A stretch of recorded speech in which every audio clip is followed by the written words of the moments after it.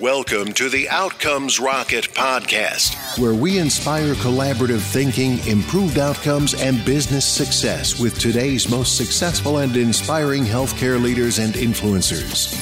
And now your host, Saul Marquez. And welcome back to the podcast. Saul Marquez here. Today I have the outstanding Mike Kajewski. He's the CEO at MedCrypt. They're a San Diego-based company that allows medical device vendors to secure their devices from cybersecurity threats, patch vulnerabilities, and monitor device behavior with a few lines of code. Mike is passionate about new advances in the intersection of internet technology and healthcare.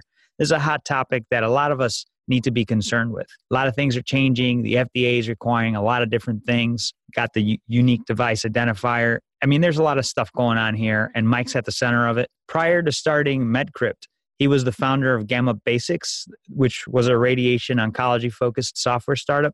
He sold this company. Well, it was acquired by Varian Medical Systems in 2013. Mike's got an MBA from Wharton School of Business and a master's in medical physics from the University of Pennsylvania.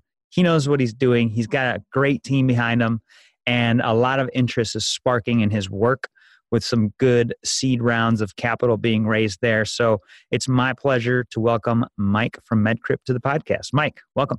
Thanks, Saul. Thanks for having me. And that was a very generous intro there. Thank you. It's my pleasure, man. You're doing a lot of good things. And I'm excited to dive into this topic of cybersecurity and med devices. But before we tap into this conversation, I'd love to know what got you into the healthcare space to begin with. Yeah, so when I was in high school, my mom was actually a med student while I was in high school. She started medical school later in her life. And my dad was a vice president at a healthcare IT company that was called Shared Medical Systems, which became Siemens Healthcare. And I remember as a rebellious teenager thinking, I have no idea what either of my parents do, but I don't want anything to do with it. I'm going to do my own thing. I want nothing to do with whatever the healthcare thing is. So I went to college for physics, thought I was going to be a high school physics teacher for standard 35-year career, taught high school physics for a couple of years after undergrad, and really loved being in the classroom with students. I genuinely felt like I was having a positive impact on the lives of some number of people on a daily basis. But I had two main issues with my situation there as a teacher. The first being the obvious financial ones. When you're starting to think about owning a house and having a family and wanting to have my wife be able to stay home for a little bit if we had kids, it's hard to do on a teacher salary, or harder to do than it would be on other salaries. And number two, I was teaching the same thing 3 years in a row and starting to get a little bored of the material and was looking for something that was a little more intellectually rigorous on a day-to-day basis, and thought about going to med school, realized it wasn't a good fit for me, wanted to do something sort of entrepreneurial, and really at the end of the day wanted to know that the end product of my work was helping people in some way. And if you think about, not to pick on the financial services industry, because they do important work as well, but buying and selling stocks, maybe it's a less direct positive impact on people's well-being than healthcare. So I found this field called medical physics, which is the technical underpinnings of radiation oncology and diagnostic imaging, and thought that it was sort of a perfect combination of my interest in physics, my interest in wanting to help patients directly or indirectly through healthcare. And it was also a very forward-thinking, technology-driven treatment modality. Basically everything done in radiation oncology and imaging today involves a computer and software and code, and just thought it'd be a great environment to get involved in. And I guess started that process 11 years ago at this point, and really couldn't be more happy at the outcome. I really, really love being involved in healthcare. That's awesome, man. Well, you've done a great job thus far, and now you're paving the way into a new era of helping people.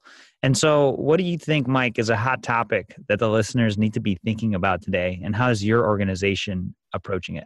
Yeah, so we are involved in the cybersecurity aspects of healthcare, specifically focused on the patient safety implications of cybersecurity. So in 2014, I was working for a big medical device vendor and was hearing a couple of different healthcare delivery organizations express concerns about patients being physically harmed if a cybersecurity vulnerability in a connected medical device were exploited. And at the time, I hadn't spent much time thinking about physical harm coming from cybersecurity vulnerabilities. Of course, I've I'd heard about HIPAA and heard about patient data privacy issues, but the notion that you could make a medical device do something it was not supposed to do and physically hurt somebody was scary, but also interesting to me. And while there were definitely pockets of people working on this problem as early as the late 90s and early 2000s, it wasn't until a couple of years after we started, really 2015, 2016, that regulatory agencies and the media at large started thinking about this problem. So we're really focused on ensuring that the companies and teams building healthcare technologies that rely on software and hardware are building products that will not malfunction if a bad guy hacks a vulnerability in one of these devices. And the flip side of that is ensuring that medical device vendors can build devices that are effective and profitable for them and don't become liabilities long-term due to cybersecurity issues. Yeah, this is great information, Mike. And as manufacturers of devices, it's important that we consider all of the things that are available to make these devices secure. And then as providers, as you start thinking about what requirements you have for your vendors selling these technologies, making sure that your patients are safe, all these things matter. And so Mike is definitely tackling this issue head on with his firm. So I'd love to dive a little bit deeper, learn a little bit more about how you and your organization, Mike, are creating results by doing things differently in this arena. Yeah, absolutely. So a lot of good stuff to unpack there. So the first, maybe just an anecdote from something that I had worked on a couple of years ago and how that's inspired what we're doing today. Sure. In 2011, I was running a software startup called Gamma Basics while I was a graduate student at the University of Pennsylvania. And we were making a couple different products for radiation oncology, clinical workflow situations. And we had an idea for a product that we wanted to build, but we were a cash-strapped sort of resource-constrained organization. You couldn't hire engineers to go out and build this stuff. And as a physics graduate student, I had done some programming, right? Use MATLAB to process data and to look at DICOM images and do stuff like that. But I wasn't a software engineer. But I started to look into a couple of different software development frameworks that make it really easy, comparatively easy, for somebody to build a web application. And in 2010, I guess, this was a web application framework called Ruby on Rails. And I know a little bit of HTML and how to make a website, but I had never built a back-end application. And then as I started to dig into some online tutorials, learning how Ruby on Rails worked, it amazed me that people had taken processes that previously were very complex and wrapped them up into a very easy to use piece of software that other developers can leverage and not have to sort of reinvent the wheel. I think a good example of this is the notion of a database, right? It's actually a relatively complex idea that in the late 70s, early 80s, it was probably a huge ordeal to get a database up and running. But then companies like Oracle and Microsoft come out with consumer-facing databases like Microsoft SQL Server, which is much easier to set up and configure, but you still need to write a lot of the code to really interface with that database. And you need to understand how to write a SQL query and all of this other complicated stuff. And then there are other layers of software that come out that say, okay, well, instead of worrying about interfacing with the database directly, we're going to give you an easy set of commands where you can type something like patient.lastname and hit enter, and we'll figure out how to write the SQL query for you in the back end. And those sorts of abstractions allowed me, a physicist but not a software engineer, to build a product that ended up being launched commercially and acquired by a big medical device firm, because other developers had taken on some of the heavy lifting and abstracted away some of the complexity. So one of the things that we're doing at MedCrypt is looking at the problem of today, medical device cybersecurity, and saying what sorts of security features really should be in devices. And if you ask security experts, you'll get a relatively standard set of answers, right? There'll be some variance and some disagreement about the edge cases. But for the most part, people would say you should have strong usernames and passwords. You should use encryption in the various forms. You should have unique encryption keys on all these devices. And setting up all of those technologies, while it's not rocket science, is time intensive for the engineers building these products. So we say, hey, if we can take those sorts of technologies, encrypting data, assigning encryption keys, cryptographically signing things and verifying that the data hasn't been manipulated, and make it easily accessible via an API, we can allow engineers at a medical device firm to spend more time focusing on clinical features rather than implementing this sort of rudimentary security framework. I think that's super, super fascinating. And I think it's a great value add, Mike, because you're right. The device company goes through their specialty, which is clinical, which is engineering. And these APIs, I mean, if you're allowing a turnkey solution, this is great. This is so much off of the company's books, so much off of, an expertise that maybe isn't baked into that company. Yeah, and this is a struggle that we went through when we were first raising funding for this company. We would have investors say, well, engineers at, pick whoever your favorite big medical device company is, engineers at that company, that they're really smart engineers. They could theoretically do this on their own if they wanted to. And our answer is, well, yeah, but why should they why should they spend any time that they don't need to setting up the security stuff when their real competitive advantage is knowing, the most in the world about insulin delivery or imaging or cardiac rhythm management or whatever. And there are lots of good examples in other areas of technology of companies being successful by allowing their companies to focus on their core competency. So for example, my favorite analogy here is that this company Stripe that does payment processing through an API. And if you're building a website and you're selling t-shirts or something, and you've got lots of great t-shirt designs, you need to build a website to sell those t-shirts. And part of selling the shirts is you need to accept payments. So 10 years ago, engineers would have to build the credit card processing stuff on their own, and they'd have to set up a merchant account with some, credit card processing company. And Stripe came along and said, here's an API token, put these 7 lines of code in your website and go worry about designing better t-shirts. And they're now processing something like $5 billion of payments a month or something, not because credit card processing was rocket science or nobody had figured it out. They just made it so much easier to implement that why would you do anything else? So that really is our approach to a subset of the security issues in medical devices. If we can make it so easy for engineers to implement, cryptography directly into these devices, why would they want to do this on their own? That's a great analogy, Mike. Totally love the way you laid that out for us. And so you've worked through a couple iterations. Share with us a time when you had a setback in the development of this company or maybe the previous one that taught you some big lessons. Yeah, so it's hard to think of one, not because there are so few, but really, running early stage companies, nothing ever goes perfectly. So there are constantly opportunities to learn. So a couple that come to mind. The first is when we were starting Gamma Basics and we were selling radiation oncology workflow software into hospitals. Mm-hmm. We were literally 4 guys in a basement with some really good software, but nobody had ever heard of our company before. And I remember having these long protracted calls with physicists at hospitals, and they'd ask these questions like, yeah, I see that you've done X, but why don't you also do Y? Or you should do this other thing Z, or we've never heard of you before. I can probably do this better internally. And it was a very sort of uphill slog to get some of these customers on board. Mm-hmm. And then we ended up selling the company to Varian, and Varian is the leader in radiation oncology, if only by market share, right? Their market share is quite impressive.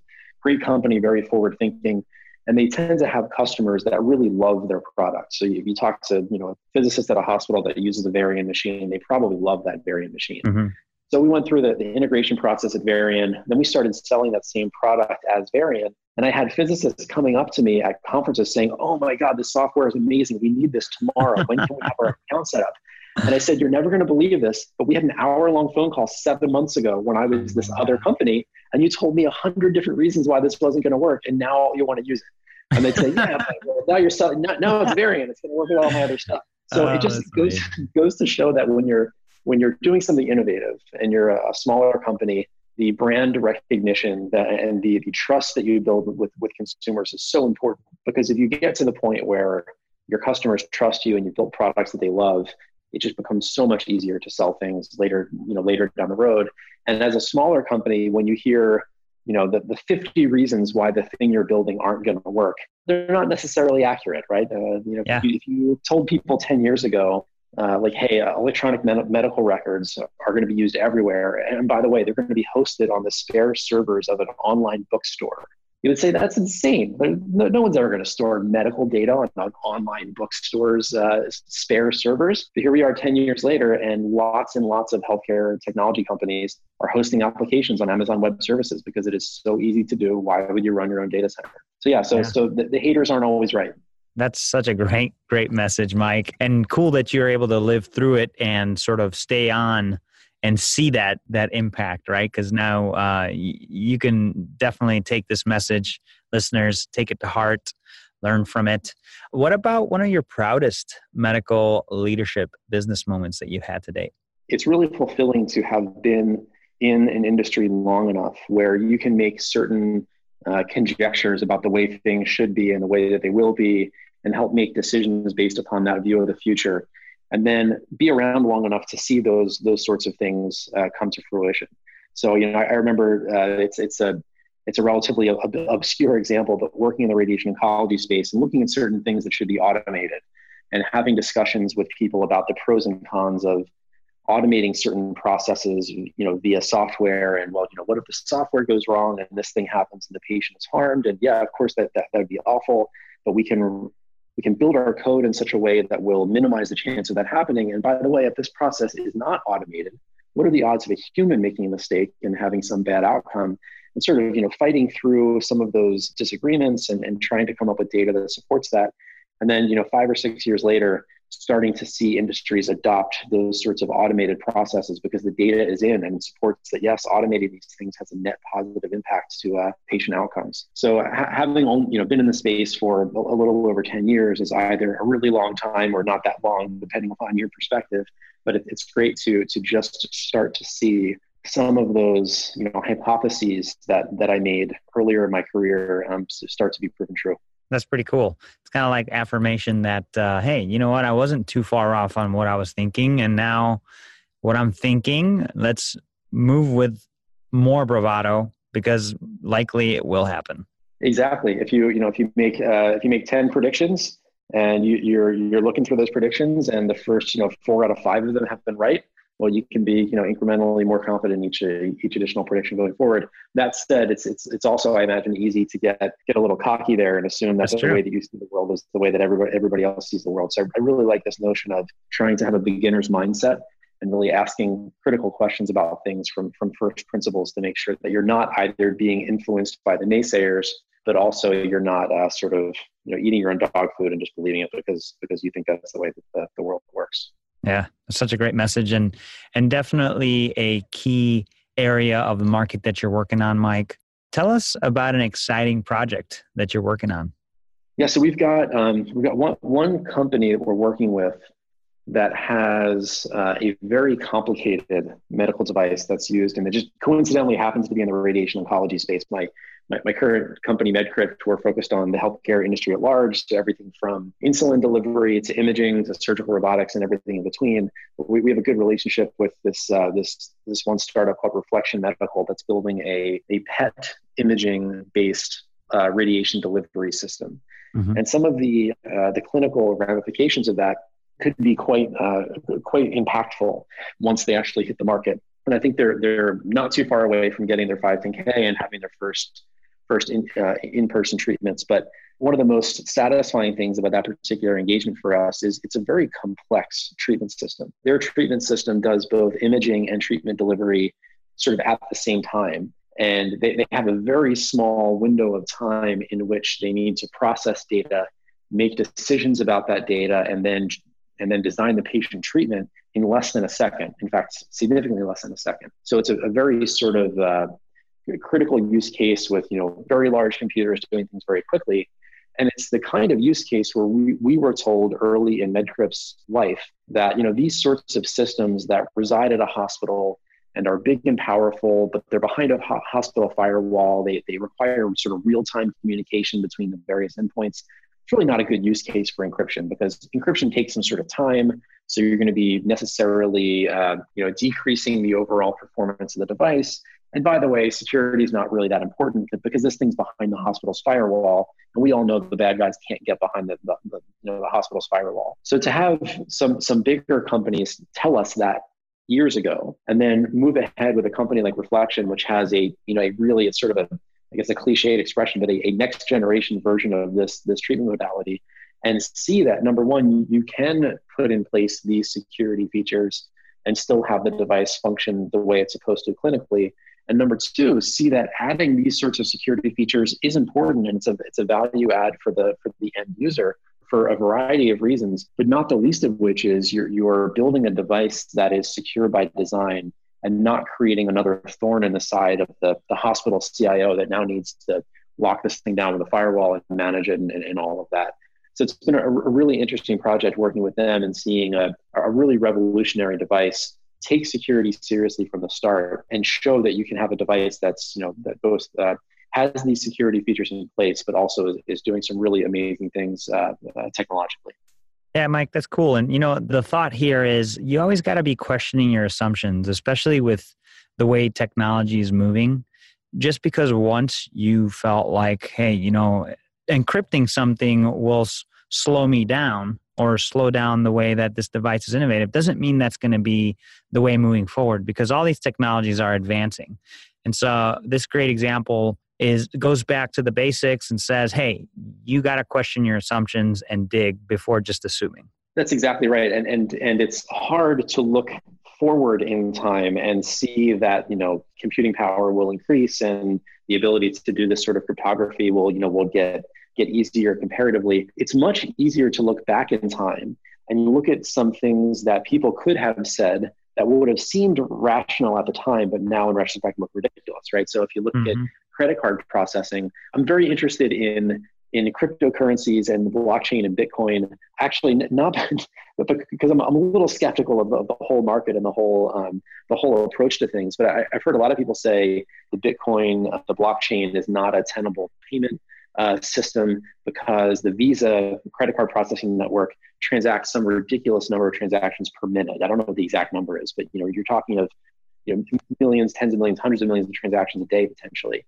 And if you were to look back in time and say, we've got all these transactions, and so many of them are happening per second, we really don't have the capacity to also encrypt all of those credit card transactions. Well, in retrospect, that looks ridiculous, right? If you had credit card transactions that were happening in an unencrypted fashion, the amount of fraud in the system would be rampant and would be incredibly expensive. So it's just looking back, of course you need that sort of cryptography in payment processing. It just wouldn't be tenable otherwise.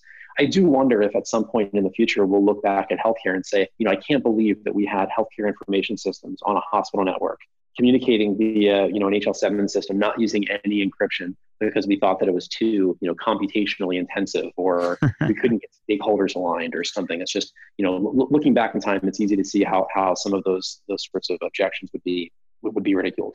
Yeah, some great thoughts here, Mike, and definitely something for all of us to think about, whether you be a CIO at a hospital or an entrepreneur managing your own company in this space. You really have to be thinking about security and thinking ahead of the game. So, Mike, getting close to the end here, let's pretend we're building a medical leadership course on what it takes to be successful in cybersecurity of devices, the 101 of Mike Kajewski. So I've got a syllabus that we're going to construct for the listeners, lightning round style, followed by a book that you recommend to the listeners. You ready? Sure, on it. Love it. So I've got 4 questions for you, all right? These are going to be lightning round style.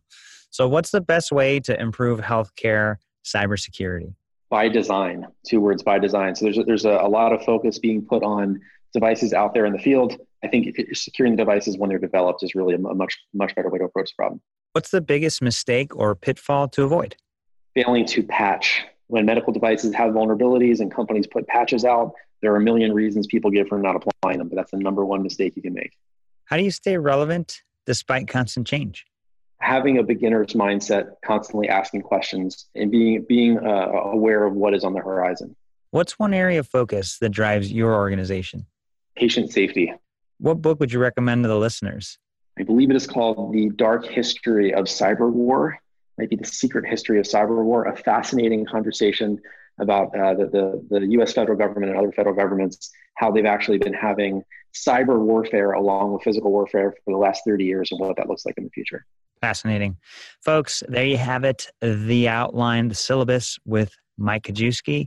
You could find that at outcomesrocket.health/medcrypt. That's MEDCRYPT, medcrypt, outcomesrocket.health/medcrypt, along with a full transcript of our conversation today. Mike, this has been a blast. I'd love if you could just share a closing thought with the listeners and then the best place where they could get in touch with or follow you. Yeah, so I really enjoyed the conversation as well. Thanks for having me. Final closing thought. A lot of people say, will medical devices ever be hacked? Is this a legitimate concern? Shouldn't we be focused on bigger issues? Do not underestimate the probability of patients being physically harmed by cybersecurity vulnerabilities in medical devices being exploited for various reasons. Some of them being financial, others not being financial. Yeah, check out medcrypt.co. We're active on Twitter, LinkedIn, sharing lots of relevant industry information that will be useful for both medical device vendors and medical device users.